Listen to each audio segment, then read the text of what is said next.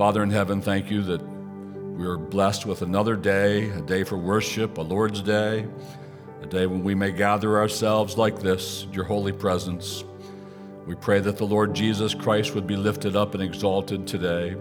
We pray that sinners would look to him and find life and salvation. We pray that your people would be strengthened by his ministry to us as prophet and priest and king.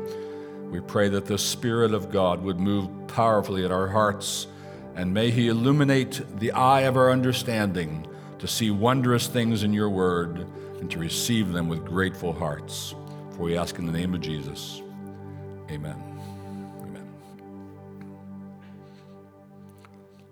So it was in the fullness of time that God sent his Son to be born under the law, to be born of a woman, to redeem those who are fallen and sinful. Many of us have been redeemed by the Lord Jesus. He is our Redeemer, our Savior. He is our rock. He is our fortress. He is our deliverer. He is our, Hebrews says, friend. He is the door by which we have entered into everlasting life and into the kingdom of God. He is the Lamb of God, slain, as it were, from before the foundation of the earth. Our salvation from our sins is by grace alone, through faith alone, in Jesus Christ alone. It is not by works of righteousness which we have done, but it is according to his mercy that he saves us, by the washing of regeneration and by the renewing of the Holy Spirit.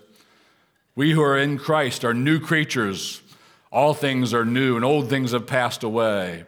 And we are walking with him and following him. We are his disciples, his learners. He is our teacher, our master, our Savior, I'll say again. So this is us. This is the Christian life. But in our passage, we're seeing something about it, and it's this. It's not easy.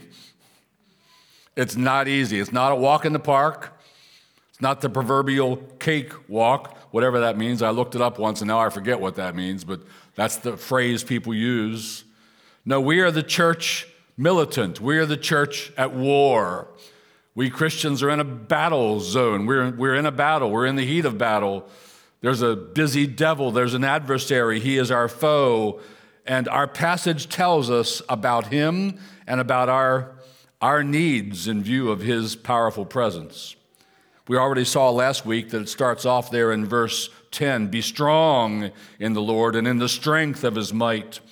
And now today we're moving on in verse 11 where it says, put on the whole armor of God. So be strong and be armed, because as a follower of Christ, you're a soldier. You're in war. You're in battle. It's a dangerous place. At stake is your never-dying soul and the souls of others.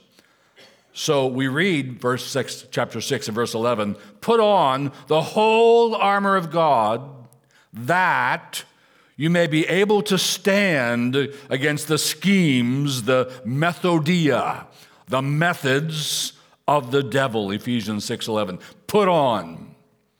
So first, be strong. Then the second command, the second imperative, the second verb, put on. Be strong. You're a soldier, so let's do some spiritual calisthenics and be strong. And then put on. Let's pick up our armor. You don't want to be a soldier and you're in a firefight and suddenly realize, wait a minute, I forgot my helmet. I forgot my Kevlar. I forgot my sidearm. I forgot my rifle. I forgot whatever else it is that soldiers need. You don't want to be that. You want to be armed and you want to be strong. So put on, he says, the whole armor. There are various parts. He's going to talk about them. When he's writing this, he's in a prison in Rome. And he's guarded by Roman soldiers, and they're wearing stuff. They've got helmets, they've got breastplates, they got their feet shod, and so on. And so he looks at the soldier apparently and thinks, I can employ that.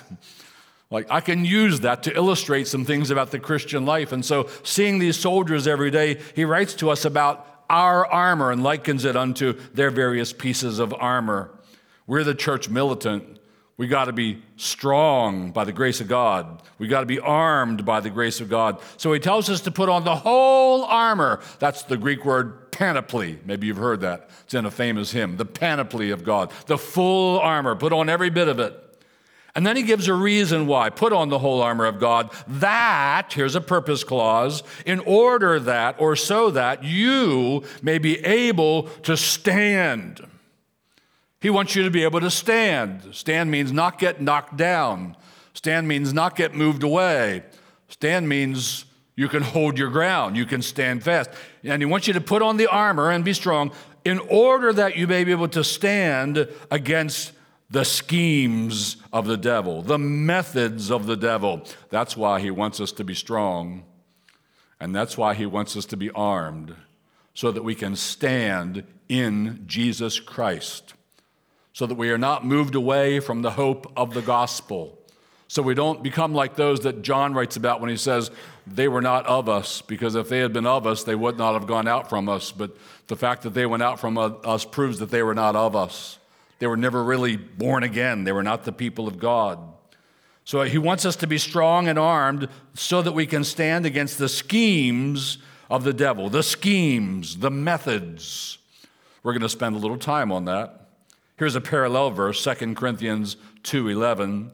So that we would not be outwitted by Satan, for we are not ignorant of his designs. Different Greek words, same idea. The noema, the thoughts, the purposes, the designs. So he's got methods in Ephesians 6:11. He's got designs in 2 Corinthians 2:11. Let me just put up a little slide, the next one, just a bunch of words. We could describe what the devil has in any of these terms, and you can probably think of more. But he's got schemes, designs, methods, here's a good word, machinations, craft, cunning, trickery, tactics, wiles, deceptions, illusions, fantasies, lies. That's the devil right there. That's who he is, and that's what he does. Jesus said he's the father of lies, and he cannot speak the truth. God is the God who cannot utter a lie. The devil is the devil who cannot speak the truth. And he's full of these things, and he's playing them out on our planet all the time. That's what we're up against. That's what we're dealing with. And that's why he tells us you need to be strong and you need to be armed. There's a busy devil, and he's got a big bag of tricks, and he's been working his craft for a long, long time. We're going to stay with the devil's methods for a little longer. Paul describes how they operated back in the garden in 2 Corinthians 11:4, where he writes, "But I'm afraid that as the serpent deceived Eve by his cunning, your thoughts will be led astray from a sincere and pure devotion to Christ." Paul tells the Corinthians, I'm afraid for you. I'm afraid that just as Eve was deceived by his craft and his cunning in the garden, so you might be deceived from your pure devotion to Jesus Christ. Let's go back in the garden and look at what Paul's referring to there. Let's stay with this theme of his craft for a little longer and go back to Genesis 3:1. Now the serpent was more crafty. That's how he's introduced to us. We're told from the very start, this is a crafty foe. It's a crafty devil. The serpent was more crafty than any other beast of the field that the Lord God had made. Are other beasts crafty? Oh, they really are. Have you watched the birds? Have you watched the big hawk who's looking for lunch and what he does? Oh, we were watching a hawk yesterday in our backyards back in the woods, and he was crafty. But the serpent was more crafty than any other beast of the field that the Lord God had made. He's talking about the devil. He's talking about Satan. He's talking about our adversary. He was the most crafty thing God had made. And he played his craft to deceive Eve. And you can go back there and read it. I'll just recite it for you. He had a strategy. His strategy was, well, first, I'll get Eve to question God. Has God really said? There's where he started his little method. And then he moved on to assigning motives to God. He's only said that because he doesn't want you to know something really good. He's stingy with the good. He doesn't want to share the knowledge of good and evil with you. And then he moves on to contradicting God. You shall not surely die if you eat that. And then she eats. And he makes the one thing forbidden look desirable, when Eve saw that it was desirable. Everything else was permissible. Of every tree in the garden you may freely eat, but of that one, and it was put there as a test, that tree of the knowledge of good and evil you may not eat, for in the day that you eat of it, you shall surely die. You shall not surely die. This is his strategy. Part of his strategy, too, is, if you'll permit, he knew he had to get, at least I think he knew he had to get Adam to get the race. If I can get Adam to rebel, then I can get all his progeny to be fallen with him. I don't know if the devil knew that it would work that way or not, but maybe. But he knew he had to get to Adam. Why didn't he just go after Adam? Because men are more susceptible to some kinds of temptations. I'll let your mind go with that. And women are more susceptible to other kinds of temptations. I'll let your mind go with that. We're all susceptible to temptations. It's not like men stand better against the devil. No, just different things. And the devil knew that in this peculiar temptation, the best route in is, let me get her first. She's a softer target. And once I get her, I can get him, if for no other reason than I've seen the stars in his eyes. And I know where she goes, he'll follow because he is so enamored. Did you hear what he said when God created her? This now bone of my bones and flesh of my flesh. He was nuts about her. The Hebrew's emphatic.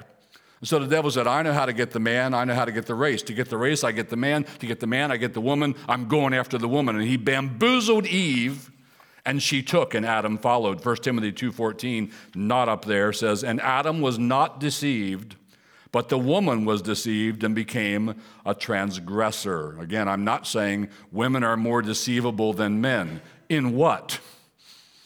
In some things, women are more. In other things, men are more. Most of the great heretics in all of church history have been men. So you want to note that. But Eve went into the thing with eyes closed. The text is emphatic. It was not just a word deceived. It's got a intensifying preposition in the front. Eve was super deceived. It was huper is the word. She was hyper deceived. Which is interesting. Just think about that for a minute. How could that be if they were identical and they weren't? If they were identical, then you have the identical garden, the identical serpent, the identical tree. Everything outside them was identical. The identical experience with God so far, the identical amount of word from God. And she was deceived, but he wasn't in that kind of temptation. How can you account for that? Because men and women are different. The difference had to be on the inside. And she inside was not meet for this temptation as he was, and he inside would not be meet for other temptations as she would be. But this was the devil's strategy. It was a twofer deal. If I get her, I'll get him. It was a threefer deal. If I get her, I'll get him. If I get him, I'll get the race. And it worked. He's crafty. Martin Luther, we're going to close the service with this hymn today, this from the hymn. His craft and power are great, and armed with cruel hate. Whenever I see these words, machination, craft, and all the rest, I'm reminded of fishing. So I've done my share of trout fishing. I've just been a walk up the stream and fish with a spinner. And I've done my share of trout fishing. It's been a while, but I remember it well. I still have 3 or 4 fishing rods and all the stuff. So you get a little spinner.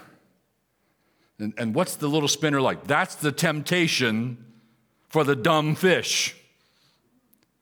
And your spinner's it's got a flashy spinner on it that's going to spin when you're reeling it in. And it's got some feathers on there, and they kind of cover up the barbs and the hook. And you cast it out there, and you reel it past them, and they go, oh, look at that. That looks good. Gulp. Got you. That's what the devil does when he tempts you, when he tempts me. That's what he did with Eve. He took something that was forbidden and not good for her and dressed it up and made it look desirable. It's desirable to the eyes, and a fruit to make one wise. It must be good. Why would God hold back from me? This is some of the devil's favorite methodology, Dress something evil up and make it look good. Make it look attractive. Declare it to be good. Like our world is doing now. Like our culture is doing now. And the whole world lies under the sway of the evil one. And we sure see that. Dressing up things that are evil and proclaiming them to be good. And by the way, this doesn't come out of either text, Genesis or Ephesians 6 in particular, but I just want to mention here another one of the devil's crafty methods is definitely to get you isolated, to get you alone, to get you away from church, away from frequent gatherings, away from worship, away from fellowship, away from the people of God, away from the Word of God, and then he bites you in the neck. If he can just get you alone. I watched a video just thinking about this week. I watched several, but there was one really good one of 2 lions taking down a buffalo. That's one of their favorite meals, buffalo. And watching how they do this, you don't have one lion walking into the middle of the whole herd of buffalo and picking the biggest, baddest, meanest one and trying to single-handedly take him down. No, you have 2 lions, and they pick a weak one that's out on the fringes, out on the edge of the flock, and they chase him away and chase him for a while and get him tired. And then the one guy comes behind him and mounts up on the back of him and starts pulling him and dragging his feet and pulling that thing down. And then the other one gets under his neck and goes, and then they suffocate him. It might last quite a while before the suffocation is complete, but they suffocate that buffalo. They have machinations. What do? We're going to gang up on this poor buffalo. We're going to get him away from the herd where he has no help and no protection, and we're going to go for his jugular out there when he's alone. The wily devil's got that one in his playbook. Isolation, no church, no fellowship, wear you down, go for your jugular. We are not evil of his schemes, my brothers and sisters. Don't be alone. Be in close fellowship. Live in close proximity to the people of God and the Word of God and the things of God, because the wily devil's got that one alone in his playbook. Here's another very important insight into the devil's craft. It's from 2 Corinthians 11, where we see that the devil even masquerades as a messenger of light. Let me read it. There were in the church in Corinth, false apostles.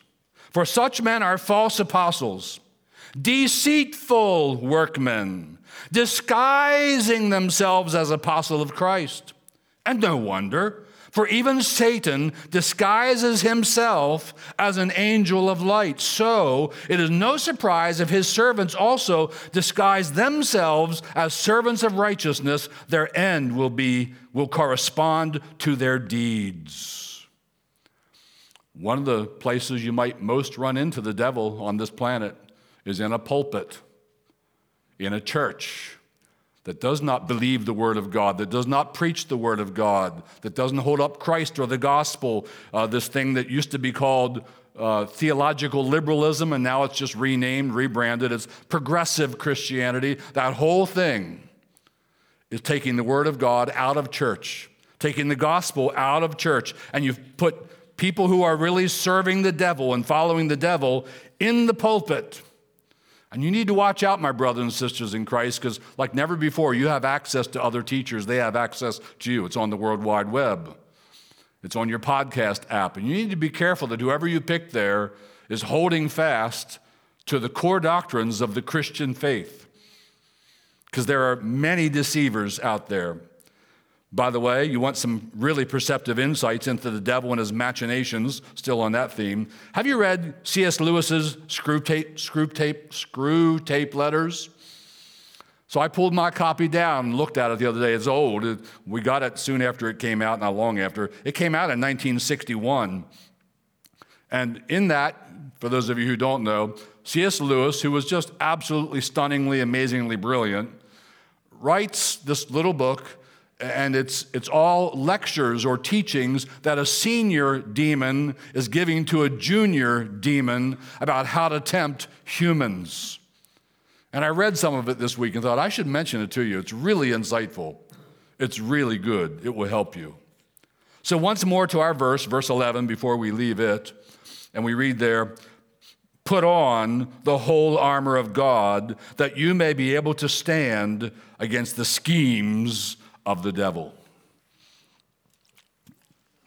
So there's what Paul wants you to do, wants me to do. Be strong and be armed, my brothers and sisters. Be strong and be armed. Now we're going to move on in our text to verse 12, and he's going to give us more reason why this is important. For, why do you want that, Paul? Why is this important? For we do not wrestle against, and I want you to notice the word against. It's 5 times in this one verse. For, here's why strong, here's why armed. For we do not wrestle against flesh and blood, but against the rulers, against the authorities, against the cosmic powers over this present darkness, against the spiritual forces of evil in the heavenly places. There is more of why it's imperative that we be strong in Christ and that we be armed with the whole armor kit of God, because we're in a wrestling match, we're fighting, and it's against. Let me just pause on that word again, since it's 5 times in one verse. If you're going to follow Jesus Christ faithfully, there are things and people even that you're going to have to be against. You can't be just this super nice person. Oh, I'm just nice. I'm just nice to everyone. I'm nice about everything. You believe that? That's nice. You want to live that way? That's nice. No, there are things you're going to have to be against. You're going to have to be against the devil and his foes, and you're going to have to be against the things that he spawns on the planet. You have to have some things that you're against. And in particular, he says, we are wrestling. This is why you need to be strong. This is why you need to be armed, because we are wrestling against an invisible, supernatural foe. So it'd be bad enough if you're fighting a visible, natural foe and you're at war. That's bad enough. He says, oh, it's way worse than that. You are actually in a battle against an invisible, supernatural foe, the devil. There are natural foes, but this devil, he's in a whole other category. He is a supernatural foe. To illustrate this, I don't know if this is a good or bad illustration. You can all tell me later. But I'm reminded of the movie Predator. Got any other Predator fans in the room? Oh, man, I love Predator. What's wrong with the rest of you all? All right, you'll go home and look at it now and say, that wasn't any good. But it's Arnold going up against a non-terrestrial, a other planetary creature who's traveled to our planet to hunt humans and collect their skulls. And he goes up against Arnold, and Arnold kills him in the end. It's amazing how he barely manages to do that. But it's Arnold up against a predator who has cloaking and camo. He can be invisible. And you just see a little ripple in the leaves where, oh, that looked like something, and then you can't see him. He's got unbelievable power and weapons. At one point, he picks up Arnold like this by Arnold's neck and holds him up in the air. The predator. That would be quite a foe, but that's not a supernatural foe. That's just a creature from another place in somebody's imagination. It's worse. We're up against a supernatural foe, the devil.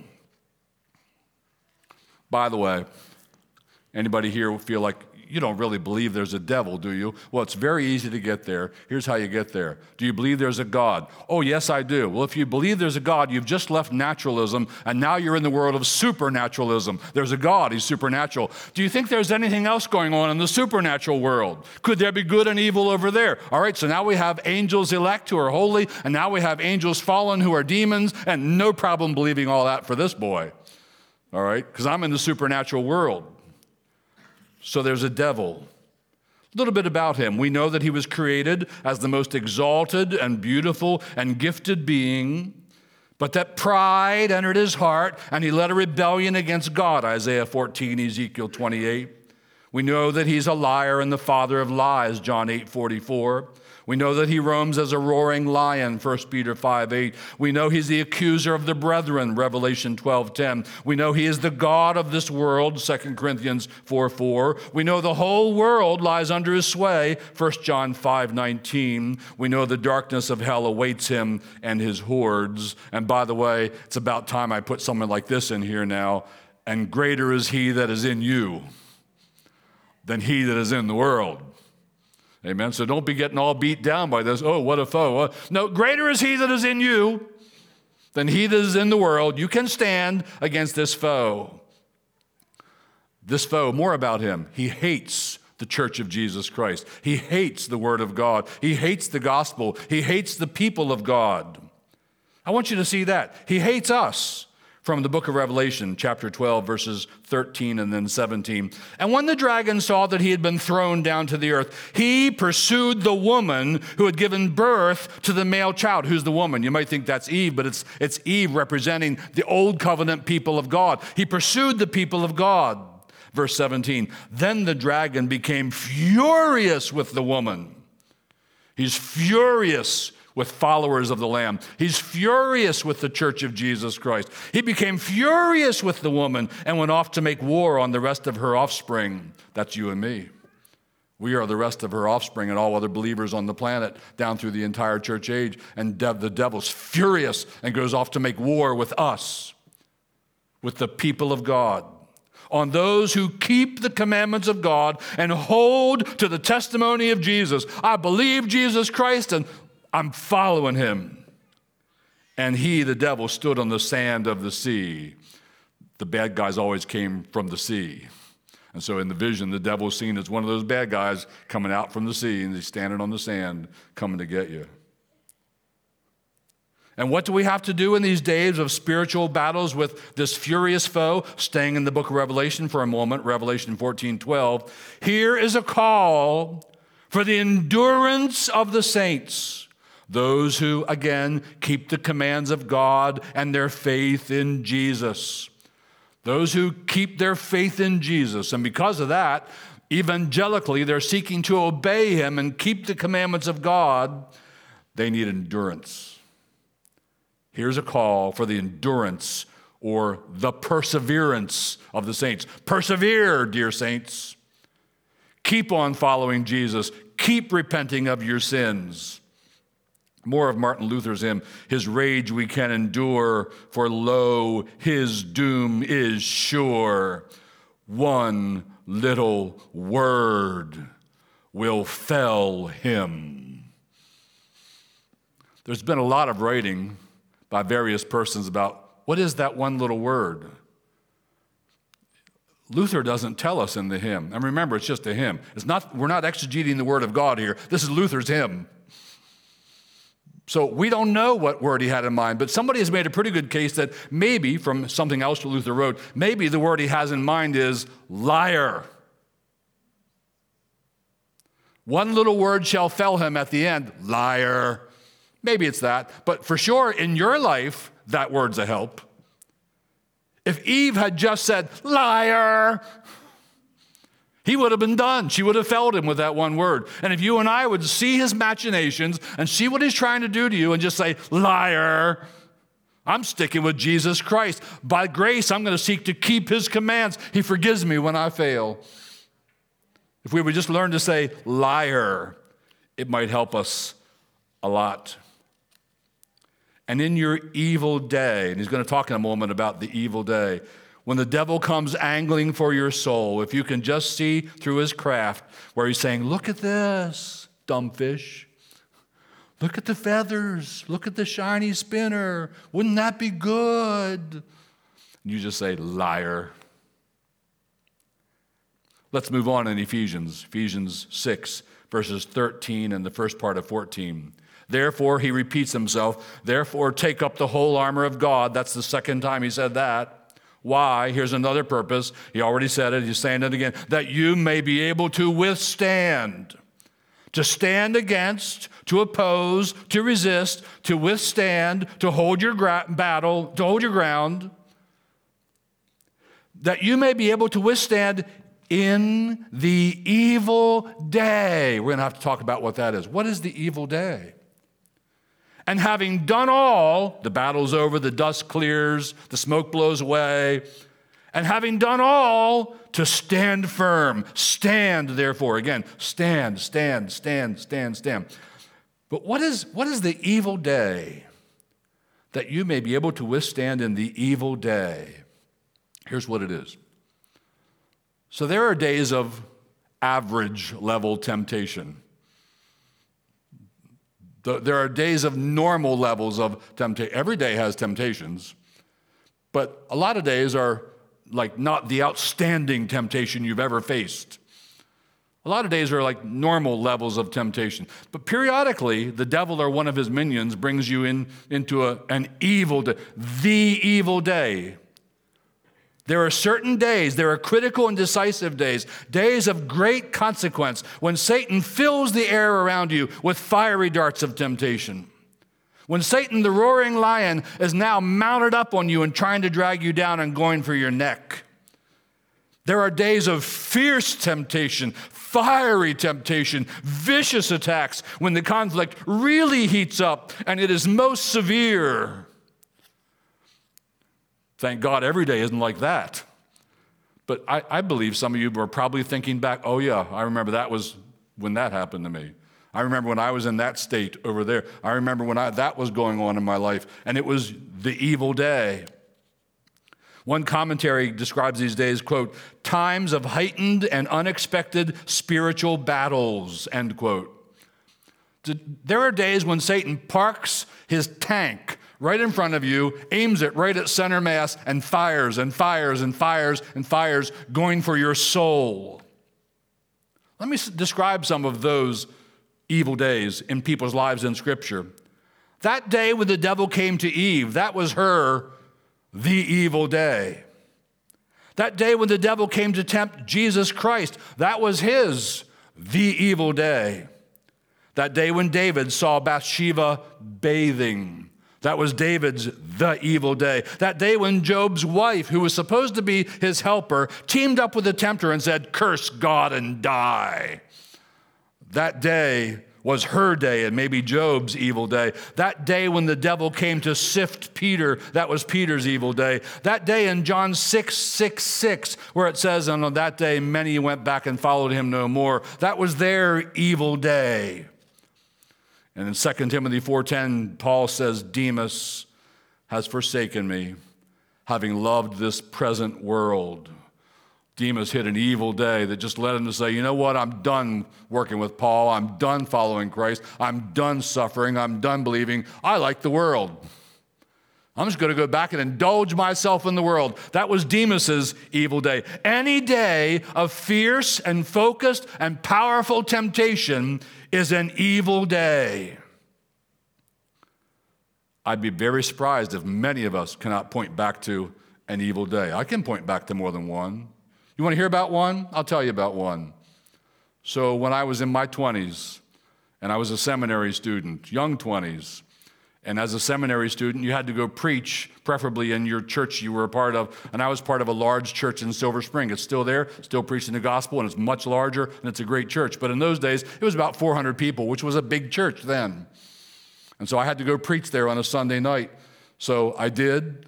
I was all ready. Before the service, they put me in a little back room. You can sit here and just, do what you need to do, pray, get ready, look over your notes, whatever you want to do, and we'll call you when it's time for the service to start. So I'm in that little room all alone. And the strangest thing, I've never had this before, it was actually like the room physically got dark. And I just had this powerful thing going on in me saying, you don't really believe all this, do you? You don't really want to be a preacher, do you? You don't really want to, proclaim the word of God. And just this doubt, this powerful doubt came over me, and the room got dark, and it was weird and terrifying. And that stayed over me all the way out, all the way through the service until it was time to get up and preach. And I thought, well, I'm just going to get up and preach anyway, and it went away. That was one of the evil days. And having done all, Paul says, to stand. Having done all, what's that mean? When the smoke clears, when the dust settles, and we can see you again, guess what? You're still standing. That reminded me of the Star-Spangled Banner. Our flag was still there.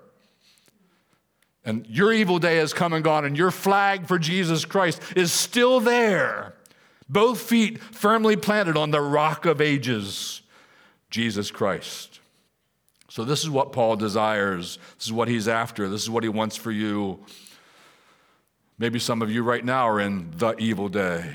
Maybe you're in a place where there's great temptation to leave off with Christ, or great temptation to plunge into something that could be ruining. And there's a battle in your soul. Be strong. Be armed. Stand.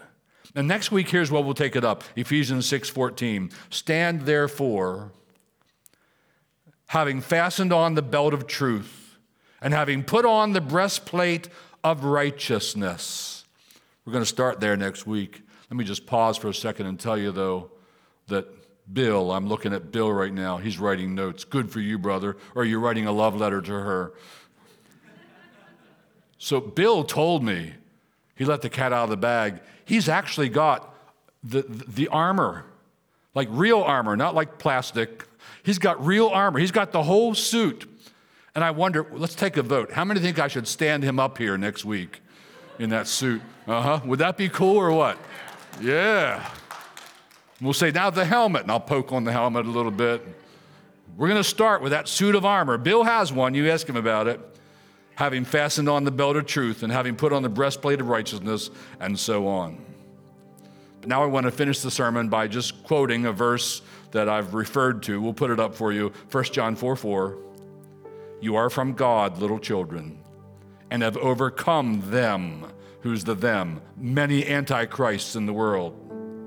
Because greater is he who is in you than he who is in the world. So be strong, be armed. Let's bow and pray together. Father in heaven, thank you for this time in your word. We pray that you by your Spirit, that you by your word, that you by these means of grace might make us strong. We are weak, but you are mighty. Apart from you, we can do nothing. But we would do much for your name's sake and for the good of souls. So strengthen us with might in our inner man, we pray. May we stand after our evil day.